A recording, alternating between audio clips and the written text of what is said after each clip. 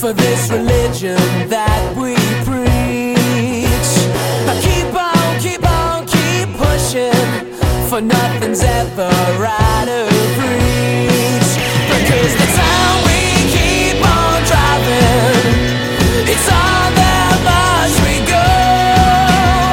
The town we keep on fighting, and these colors I wear will be sold through the skins of my soul.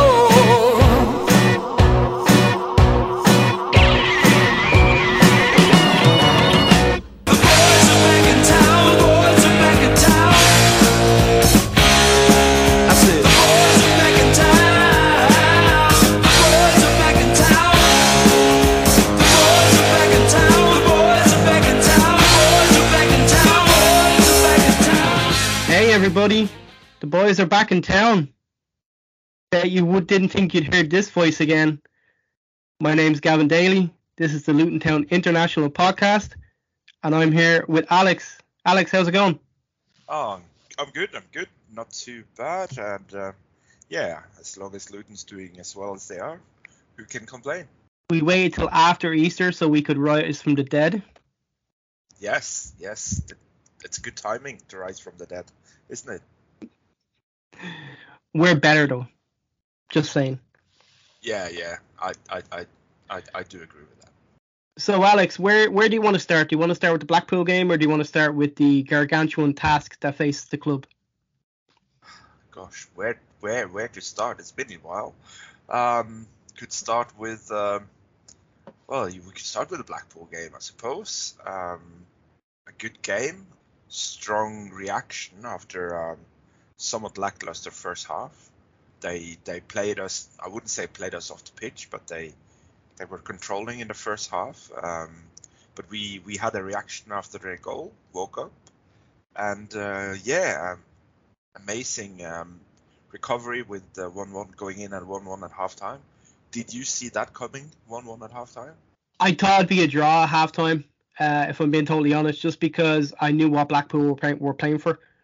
It was probably going to be one of the toughest games we had within the last three games.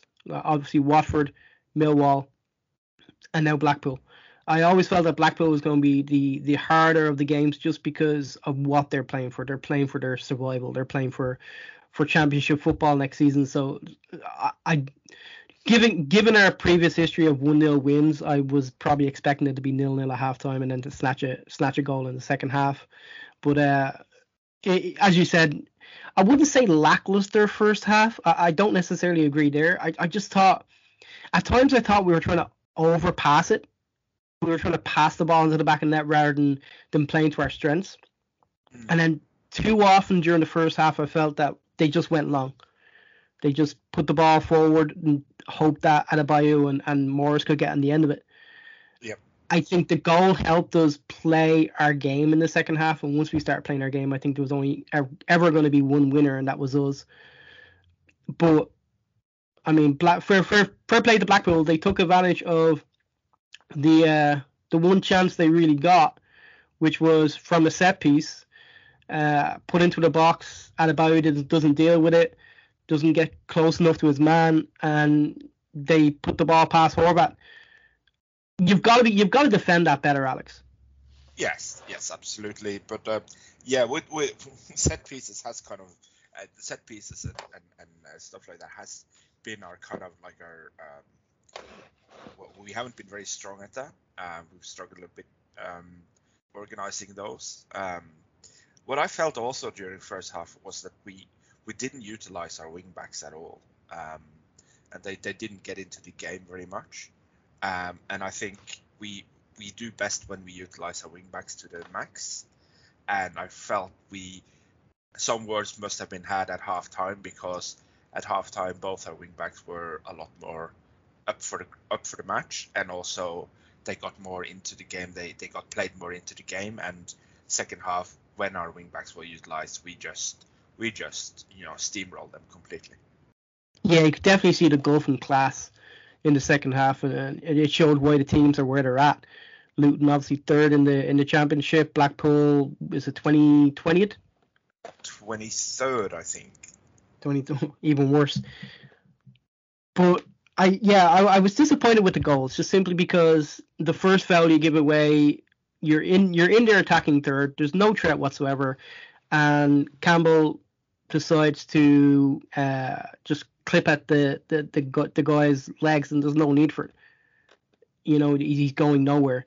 And then from that, Lockyer, I don't know what Locks is thinking. He just went through the Blackpool player, and again, he's going nowhere.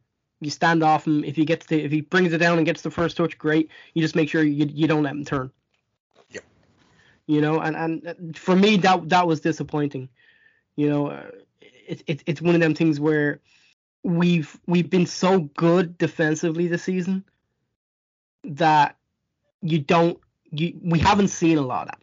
And I also think that the way we have been playing, the way Edwards have us playing, it's not that different from Nathan Jones, but we are so much more effective at taking our chances when we get them, and we also tend to dominate the midfield and also dominate the wings. Even if we're playing against 4-4-2 and being doubled up, our wing backs are being doubled up against, we have that defensive midfielder working on both sides, getting to both sides to help out when we are being playing against both a back and a winger.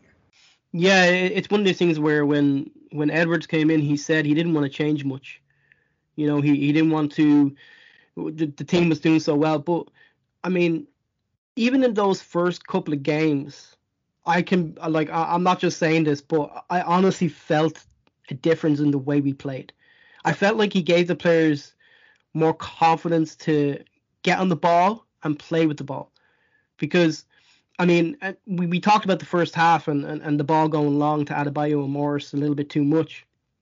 I felt that was happening a lot, an awful lot, coming to the end of Nathan Jones's second reign in charge. And Edwards has come in. He said, look, if that's how you feel comfortable playing, let's not get away from that.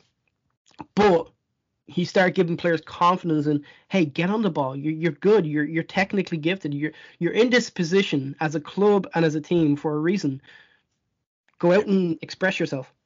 Yeah, and that is an important point. I also think it's an important point, the fact that the way we see our players now, more being in control of the game, and also Marvelous being the midfielder he is, gives us that anchor in the midfield, which fills the forward players with more safety. They know they can extend a little bit more forward because they got that safety at the anchor in midfield, and I think that is giving the team a lot more confidence moving forward. Definitely, Marvelous is indeed marvelous. But let's talk about the Luton goal, the first goal, right before halftime. I think it was the last kick of the game. I think Blackpool kicked off, and then that was it. Last kick of the first half, I should say. Sure. It's a perfect time to score. Perfect time to score for Pelly. He only scores bangers, as they say, and it was a pretty good finish from him. The one thing I couldn't get over is the fact that ball's come into the box. Morris has been able to lay it down, to head it down to Pelly, and no one's anywhere near him. Do you think the fact that he doesn't score a lot of goals has played into that? It's a good point. Not that I'm complaining.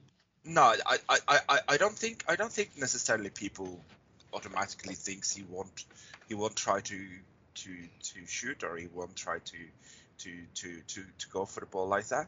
I just think that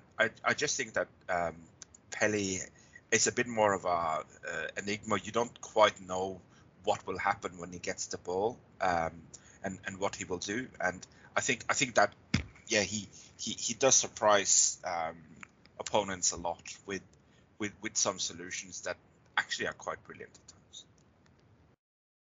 And of course, Morris involved again in that goal. I put out a tweet a couple of weeks ago, maybe a month back, maybe a little bit more now, asking how difficult it would be to hold on to Morris if we didn't go up. And a lot of people were saying, no, not a problem. We'd be able to hold on to him. What's your take on it? Because I know what my take is. I think it would be difficult holding both Elijah Adebayo and Morris. I think we'll struggle keeping both of them, actually. They are such class players, and I think especially with Morris, who had a really great season last season with Barnsley, showing that he can handle the move up to the Championship when Barnsley was promoted, and also then continuing that success with Luton. We've just it could even be difficult keeping them even if we go up to the Premier League. I totally agree. I think if we go up, I think there's probably more of a chance we hold on to them. If we don't go up, I honestly don't know how a, say, second half of the Premier League table team does not come in for Carlton Morris. Elijah, I kind of get he's had a drop off this season, but Morris has been fantastic, and I know, yes, I sent you the stats and you were giving me crap about all the stats, but Carlton Morris's expected goals this season is 12. He scored 17.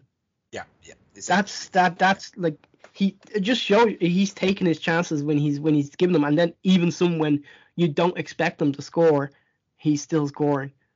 Yeah, he has that striker talent to get into those positions. Not that I'm in any way comparing him to Haaland, but if you look at Haaland, how he manages to get into those positions for the second ball, something that I've been harping on about for years on every podcast I've been on. A good player gets on that second ball, and Morris has that tendency also to do that. And then obviously Elijah's expected goals, for anyone who wants to know. Elijah's expected goals is 12.6. He's actually scored 7, so obviously down. But again, you can take positives in the fact that the expected goals is actually higher than Morris's, which means he's getting into positions. Yeah. He doesn't have that finishing touch right now. It just seems to be eluding him. I also think that opposition teams are now a lot more aware of him than they were last season.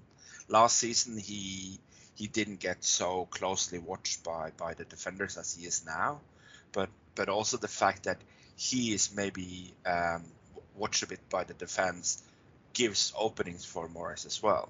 So the fact that those two kind of work as a tandem, and also it does tend to happen when you have a high scoring striker that the other striker becomes more of a provider than he becomes a goal scorer. And I would love to see his assist stats as well at the bio on that, because I think when you see him pulling more out instead of going central, you see that he is also setting up goals and drawing defenders to him, giving more openings for his partner up front. It's definitely one of them things where I think we found the right partnership. And you think about a Collie Woodrow sitting on the bench a lot of weeks. We've let Harry Cornick go. We brought in young Joe Taylor, and it's like those two. I honestly feel could give Premier League defenses trouble. Oh yeah, absolutely. Yeah, I absolutely think that both of them can do that, and I think that most importantly, the fact that they are so different in playing styles. You have Adebayo, who's more of a kind of Harford style striker, and then you have, it's the Harford and Steen combination that I'm thinking of, and I think that with a strong, powerful forward as Morris is, and this aerial presence, and also this ability to draw defenders to him with Adebayo, we have the perfect striker combination at the moment, and it's lovely to watch. And I think everyone giving stick to Adebayo now should look at the fact that we have one goal scorer who's scoring a lot of goals, and it's not that usual. It's not that common to have two strikers that scored a lot of goals in the same season. It's actually quite unusual.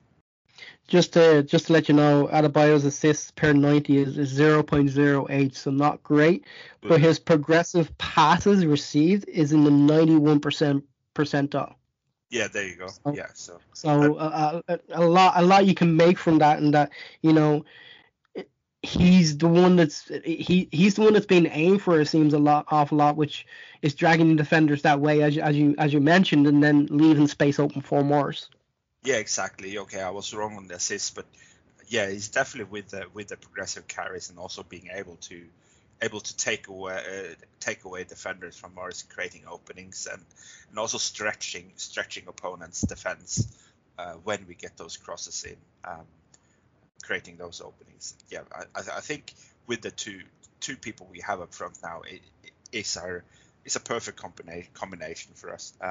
We had Adebayo and Cornick last season. I didn't feel Cornick was as good last season as he was the season before. I feel like Cornick this season, as Cornick had the season before. I feel he was back to his goal, not taking his chances, not taking his goals, and in a way, losing him, I didn't see that as a big problem this season. Losing him in the January window. Yeah, I have to say it was one of these things where I was just kind of like, man, I'm fine.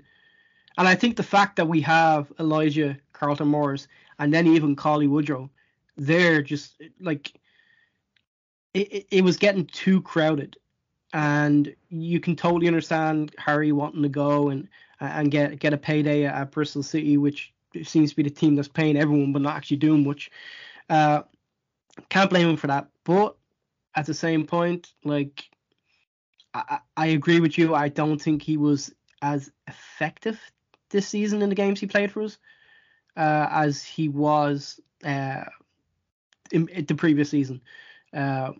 So, I mean, the right thing by the club to let him go, to cash in when we could, and to use that money then to bring in some players during the January window as well. Yeah, and we brought in the signings we did in the January window was a bit weird, but I'm sure there's a plan behind the whole thing. We'll just have to wait and see. But I do think that January windows are getting harder and harder each season to actually get in the people you want. It's more like what can you get this window? Is there any possibilities around to do some strengthening? The loan signings we got in was probably the best. The best we did in the window, and I think it was the best we could do in the window as well, because it's really hard nowadays to get some movement in January and get some players to you.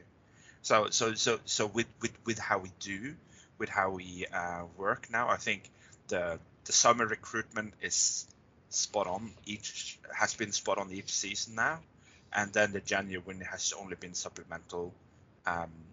This time it had to become a bit more supplemental because you lost two players. I would say Bree was a key player and Cornick was a squad player. So to that effect, one was more important to replace than the other, and we didn't replace the like for like in Taylor replacing Cornick.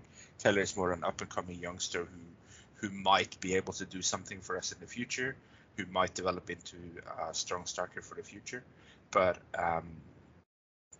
it wasn't like a clear replacement on Cornick because we had that already in Collie Woodrow. I have to say, one of the things we're going to get back to the Blackpool game, but one of the things I do want to get to later on is what you think the off-season transfers window will be like. But let's talk about Carlton Morris's goal. He scored as well on Saturday against Blackpool. A lot of help from a very, very windy day. But if you're a defender, Alex, you've got to deal with that. You've got to get that away or get it out for a corner at least. Yeah. You can't really say the defender was doing his job there, and he might have been slightly unlucky with the wind, but no, I think it was a mistake from the defender, and while Morris was in the right time at the right time, was in the right place at the right time, and the defender would have to take the blame for that goal. I listened to the game, watched the game with Simon's commentary, and he was giving the assist to the wind. I would give the assist to the defender, definitely. Yeah, it's one of them things where, from your very early days, you're told you play to the whistle and you play to the conditions that you're playing in. If you can't do that, then just play it safe. Head it out, knock it away, do something. If that was a goal against Luton, I would not be sitting there going, oh, the wind helped. I'd be sitting there going, my defender should have dealt with it. Yeah. And then Blackpool made some changes. And then right after Blackpool made some changes, Pelly scored a second. And that's the nail in the coffin, because Blackpool have made their changes to try get something from this game. They know they have to get something from this game. And then nearly immediately after, Pelly pops up with a lovely ball from Collie Woodrow to set him up, who came on for Elijah, I think. I believe it was Elijah, who went off. Looked like he was hobbling. Didn't look like he was in good condition leaving the field. Yeah. But great ball by Collie, great finish by Pelly, and I know Simon mentioned it, but I can't remember the last time Pelly scored 2 goals in a game. Yeah, I believe it was a while back. I think it was against Alteringham, or was it against Accrington? It was a while back, for sure. It was a long time ago. Yes, it was a long time we ago. We have not played those teams in a very long time. Yeah, exactly. And but yeah, he does come up with some goals now and then, and it's always entertaining when he scores, because you see how energized he gets from scoring a goal. Like you saw it with the first goal, he was like, get back, let's score another. And with the second goal, that banger, holy, yeah, that was just amazing. I also wanted to mention Howard, your American Patriots save just after that as well.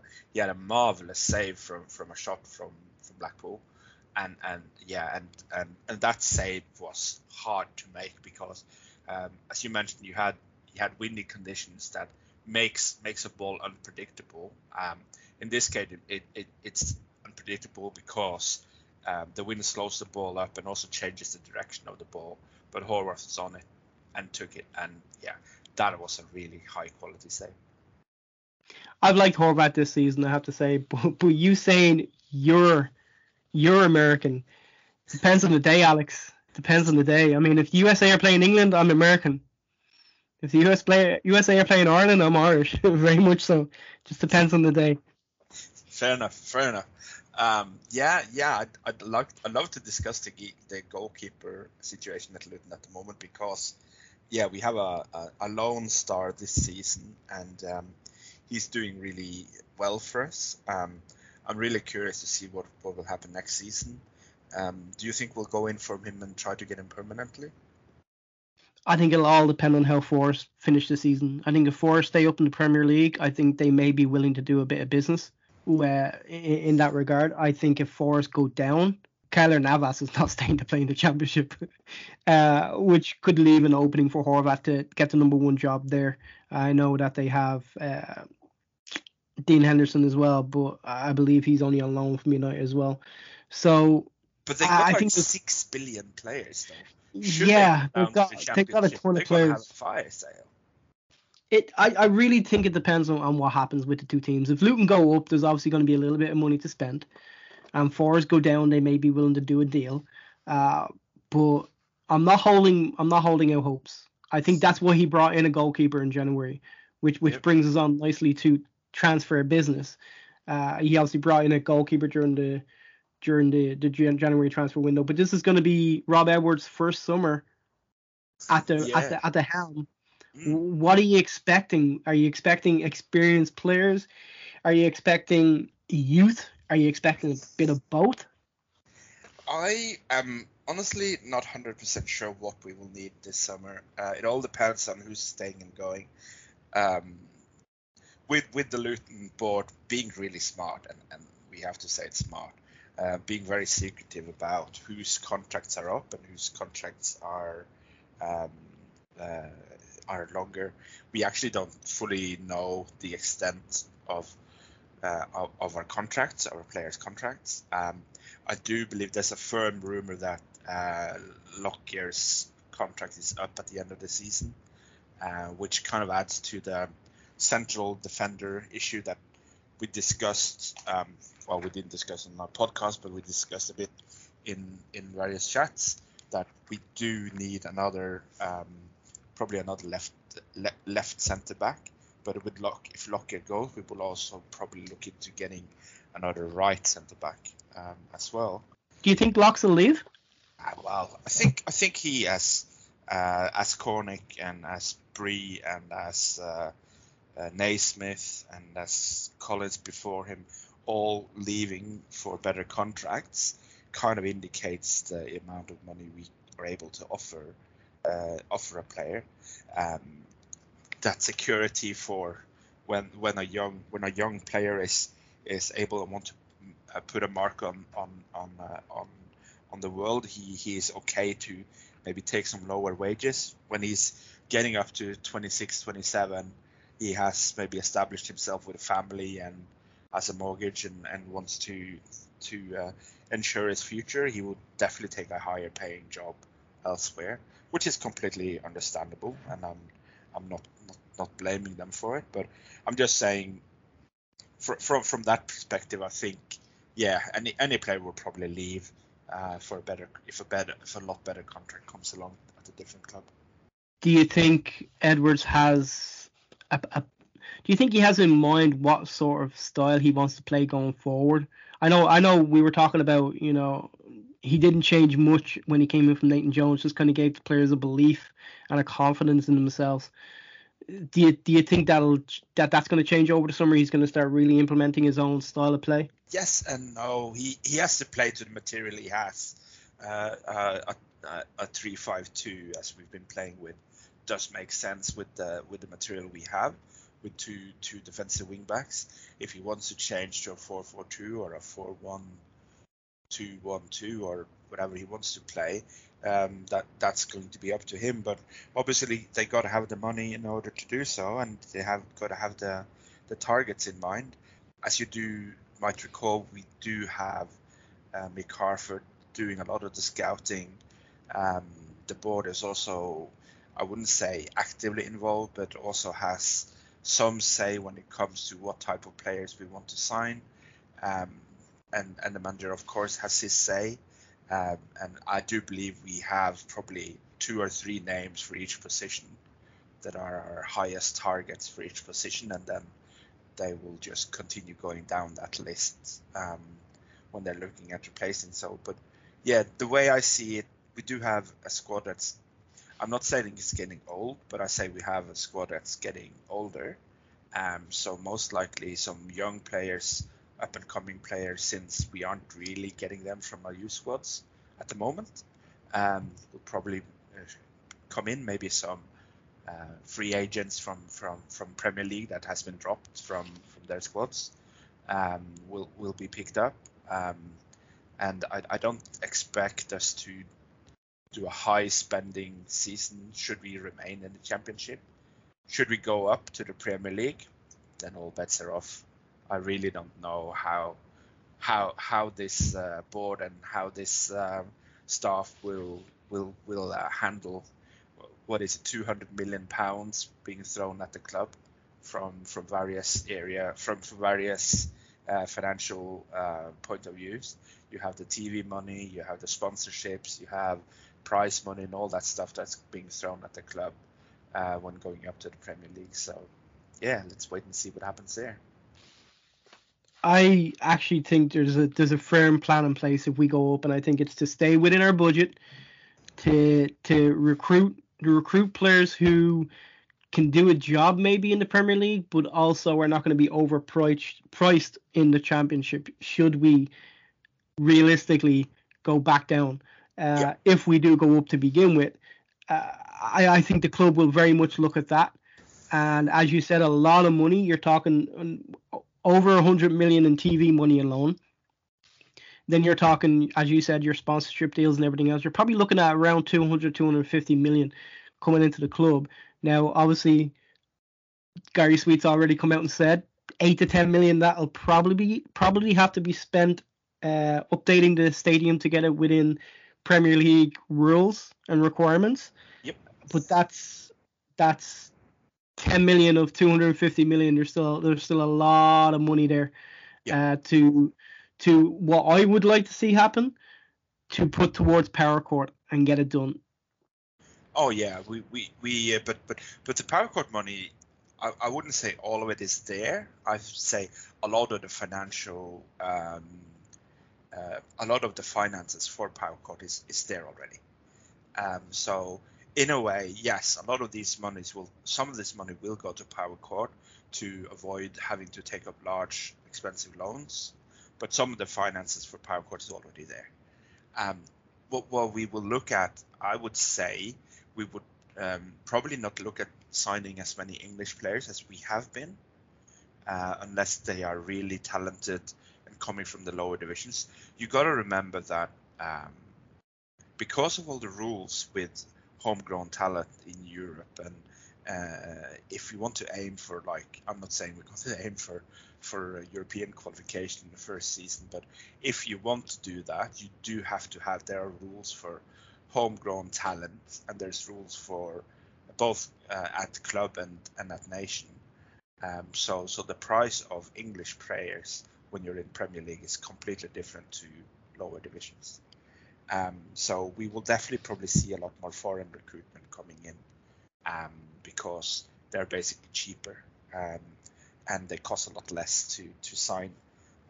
They would have to get work permits and all that stuff as well. So yeah, it's going to be a whole lot more messier, as it tends to be in the Premier League when it comes to transfers. So I'm kind of dreading to see what's happening with that. I'm kind of gonna enjoy watching what's happening with that. But like right now, well, we got to get there first. I'm not saying we're going to get to Premier League because it's a momentous task. And if you look at, did you see the Middlesbrough result?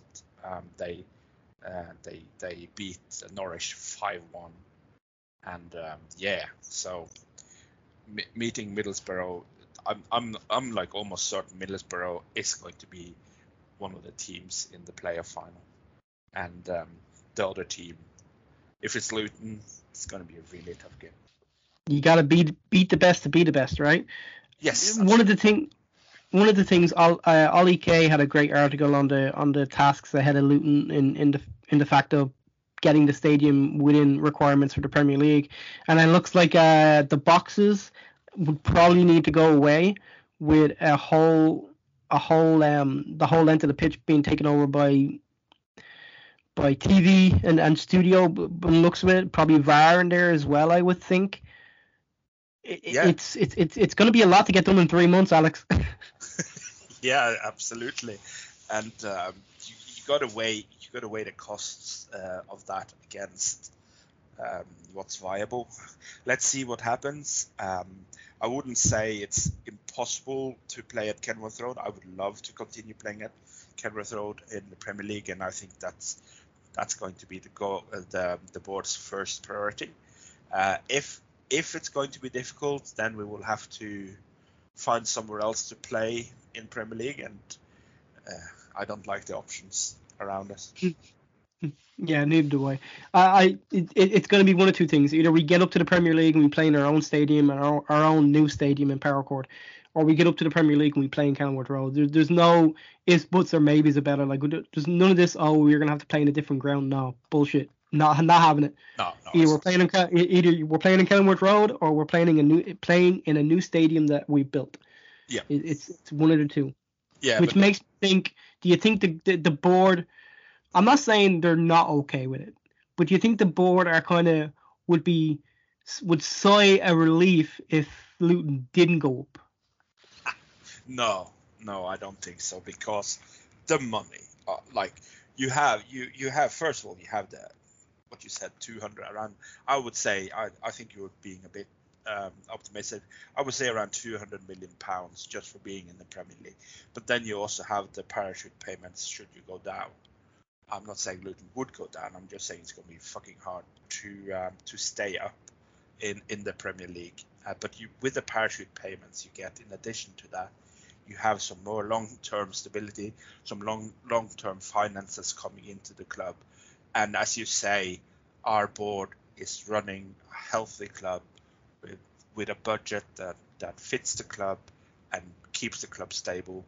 And with the parachute money coming in as well, we will have a power court built, and it will be ready for the next attempt at the Premier League. And speaking of how well run this club is, we've been doing it for years, not taking gambling and sponsorship and betting money. Now the Premier League's finally caught on and was like, oh yeah, we should probably do that. Luton have been doing it for years, and I mean, if there's a team, if there was ever a team that could use the money, it's Luton. But that's not this team, that's not this club, that's not who we are. Yeah, I think Gary Sweet said that we lost out about on a £1 or a £2 million deal per season by not taking betting money. But I think it's a firm choice that they've made, and I personally am completely against betting money. I think betting is it's causing so many social issues that in my opinion it should be banned, and it shouldn't happen. I know that's an altruistic thought, and it will always be some form of betting. But I think that I think it's great that the club sees that. It is also kind of like a bit of a false flag what the Premier League is doing. It's not saying no to betting money. It's just let's not have it on the front of the shirt. So you're going to have all those betting ads on the back of the shirt now moving forward. And in a way, the betting companies are getting away with paying less money, but they're still getting their ads on players still. I was not aware of that. And by the way, if anyone wants to know why Nick is not on the podcast, that's your reason why. He heard that Alex was going to say that he was totally against gambling and had a heart attack. Yeah, he did, and we hope he's recovering well. And I think I'm going to hear him scream when he hears what I just said. But I personally think that gambling is I'm not a religious man. I just think that gambling it just ruins people's lives. And while many people enjoy taking a punt now and then, there are so many tragic histories on the back end of that.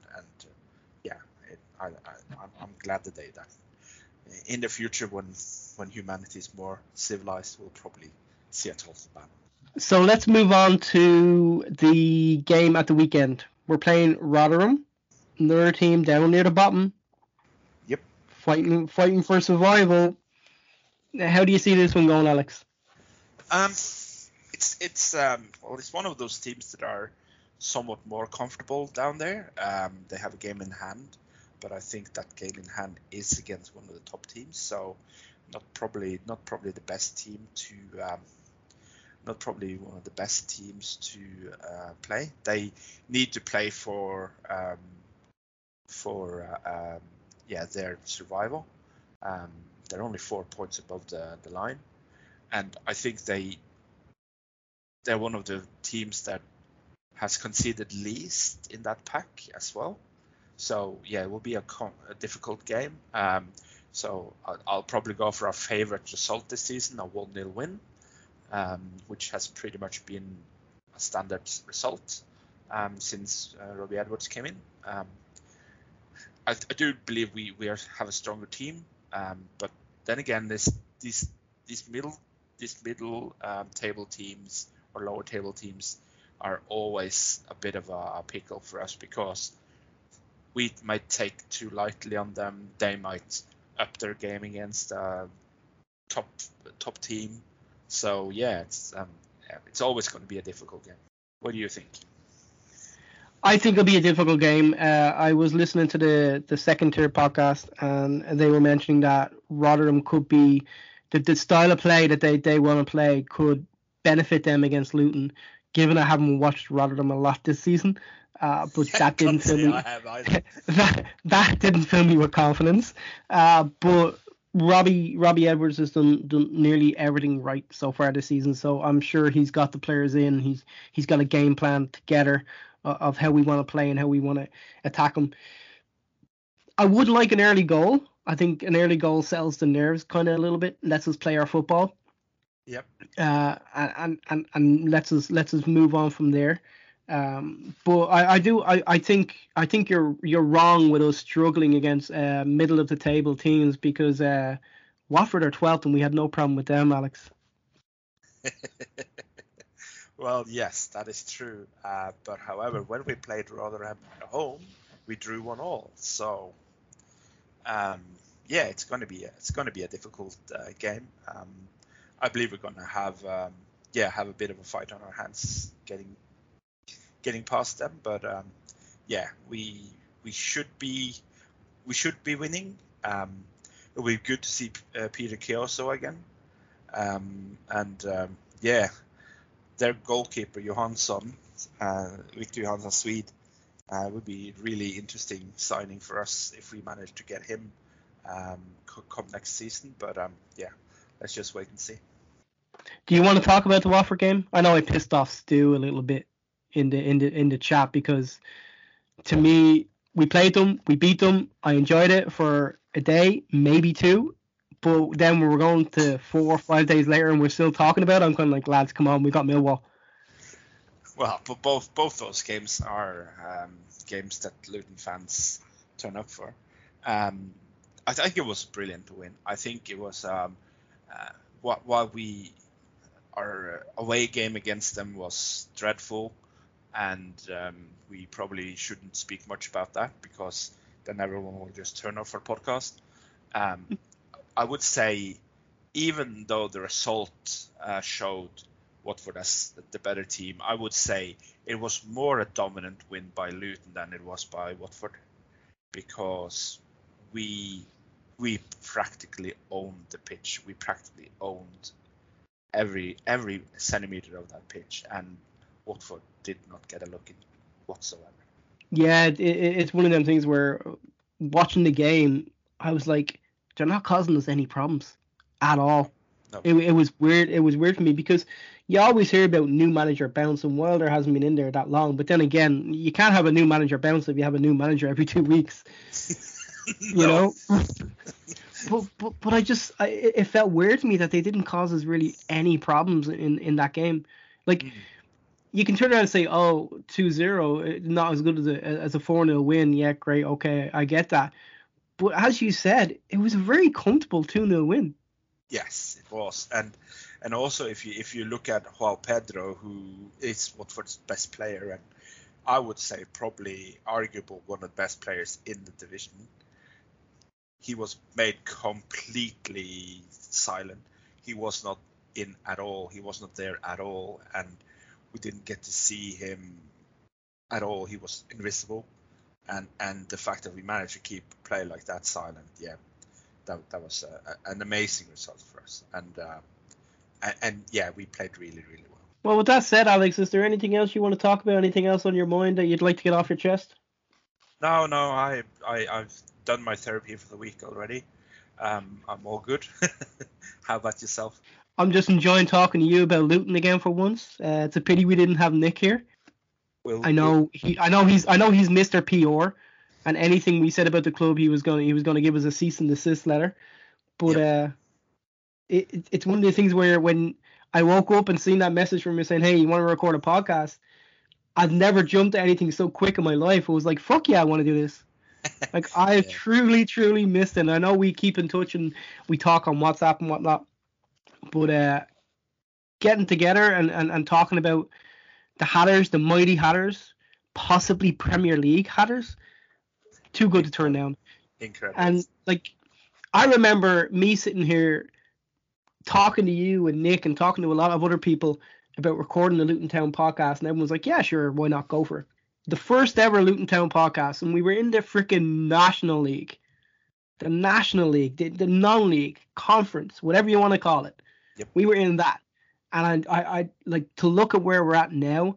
We were the ones that got that off the ground. And I'm not being cocky. It's the truth. I honestly do not believe the other Luton Town podcasts would be here without us setting that groundwork. And I know podcasts are a big thing now, and someone probably would have did it eventually, but no one did it before us. We were there from day one. We were there from the conference.